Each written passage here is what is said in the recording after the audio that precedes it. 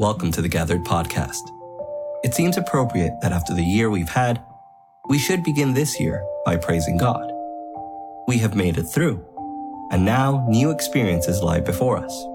And so, I'd like us to focus on the book of 2 Samuel, chapter 22. This song of praise is placed right after David has suffered defeat and sorrow, and right before his final words are recorded.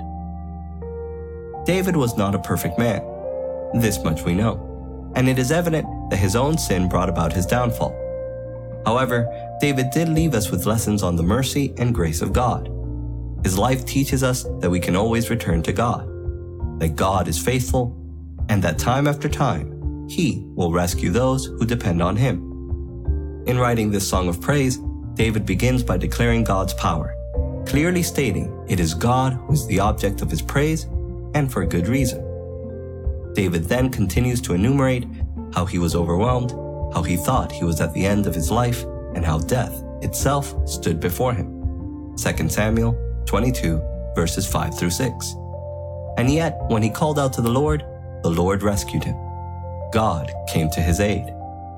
As we think back on the ordeal that was 2020 for us, we should acknowledge the fact that when we called out to the Most High, He answered.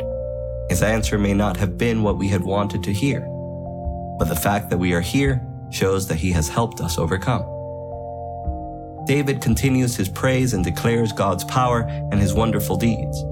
When we read these in the context of David's life, we can see that these moments of God's saving power were not just a few scattered moments in David's life, but rather, if it had not been for God being in David's life, we would not be recounting his story.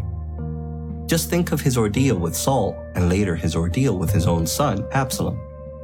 What we then see here is not that God saved David instantly, but rather that God had been with David throughout his entire life, up to where David let God guide it. So too must it be for us.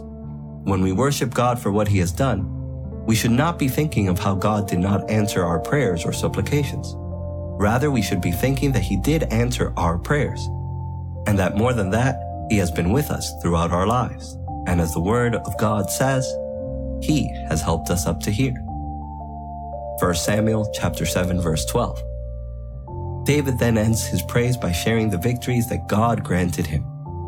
For us, when we praise, we should declare the victories that God has given us over our enemies. And we remember Paul's words here, that our battle is not against flesh and blood.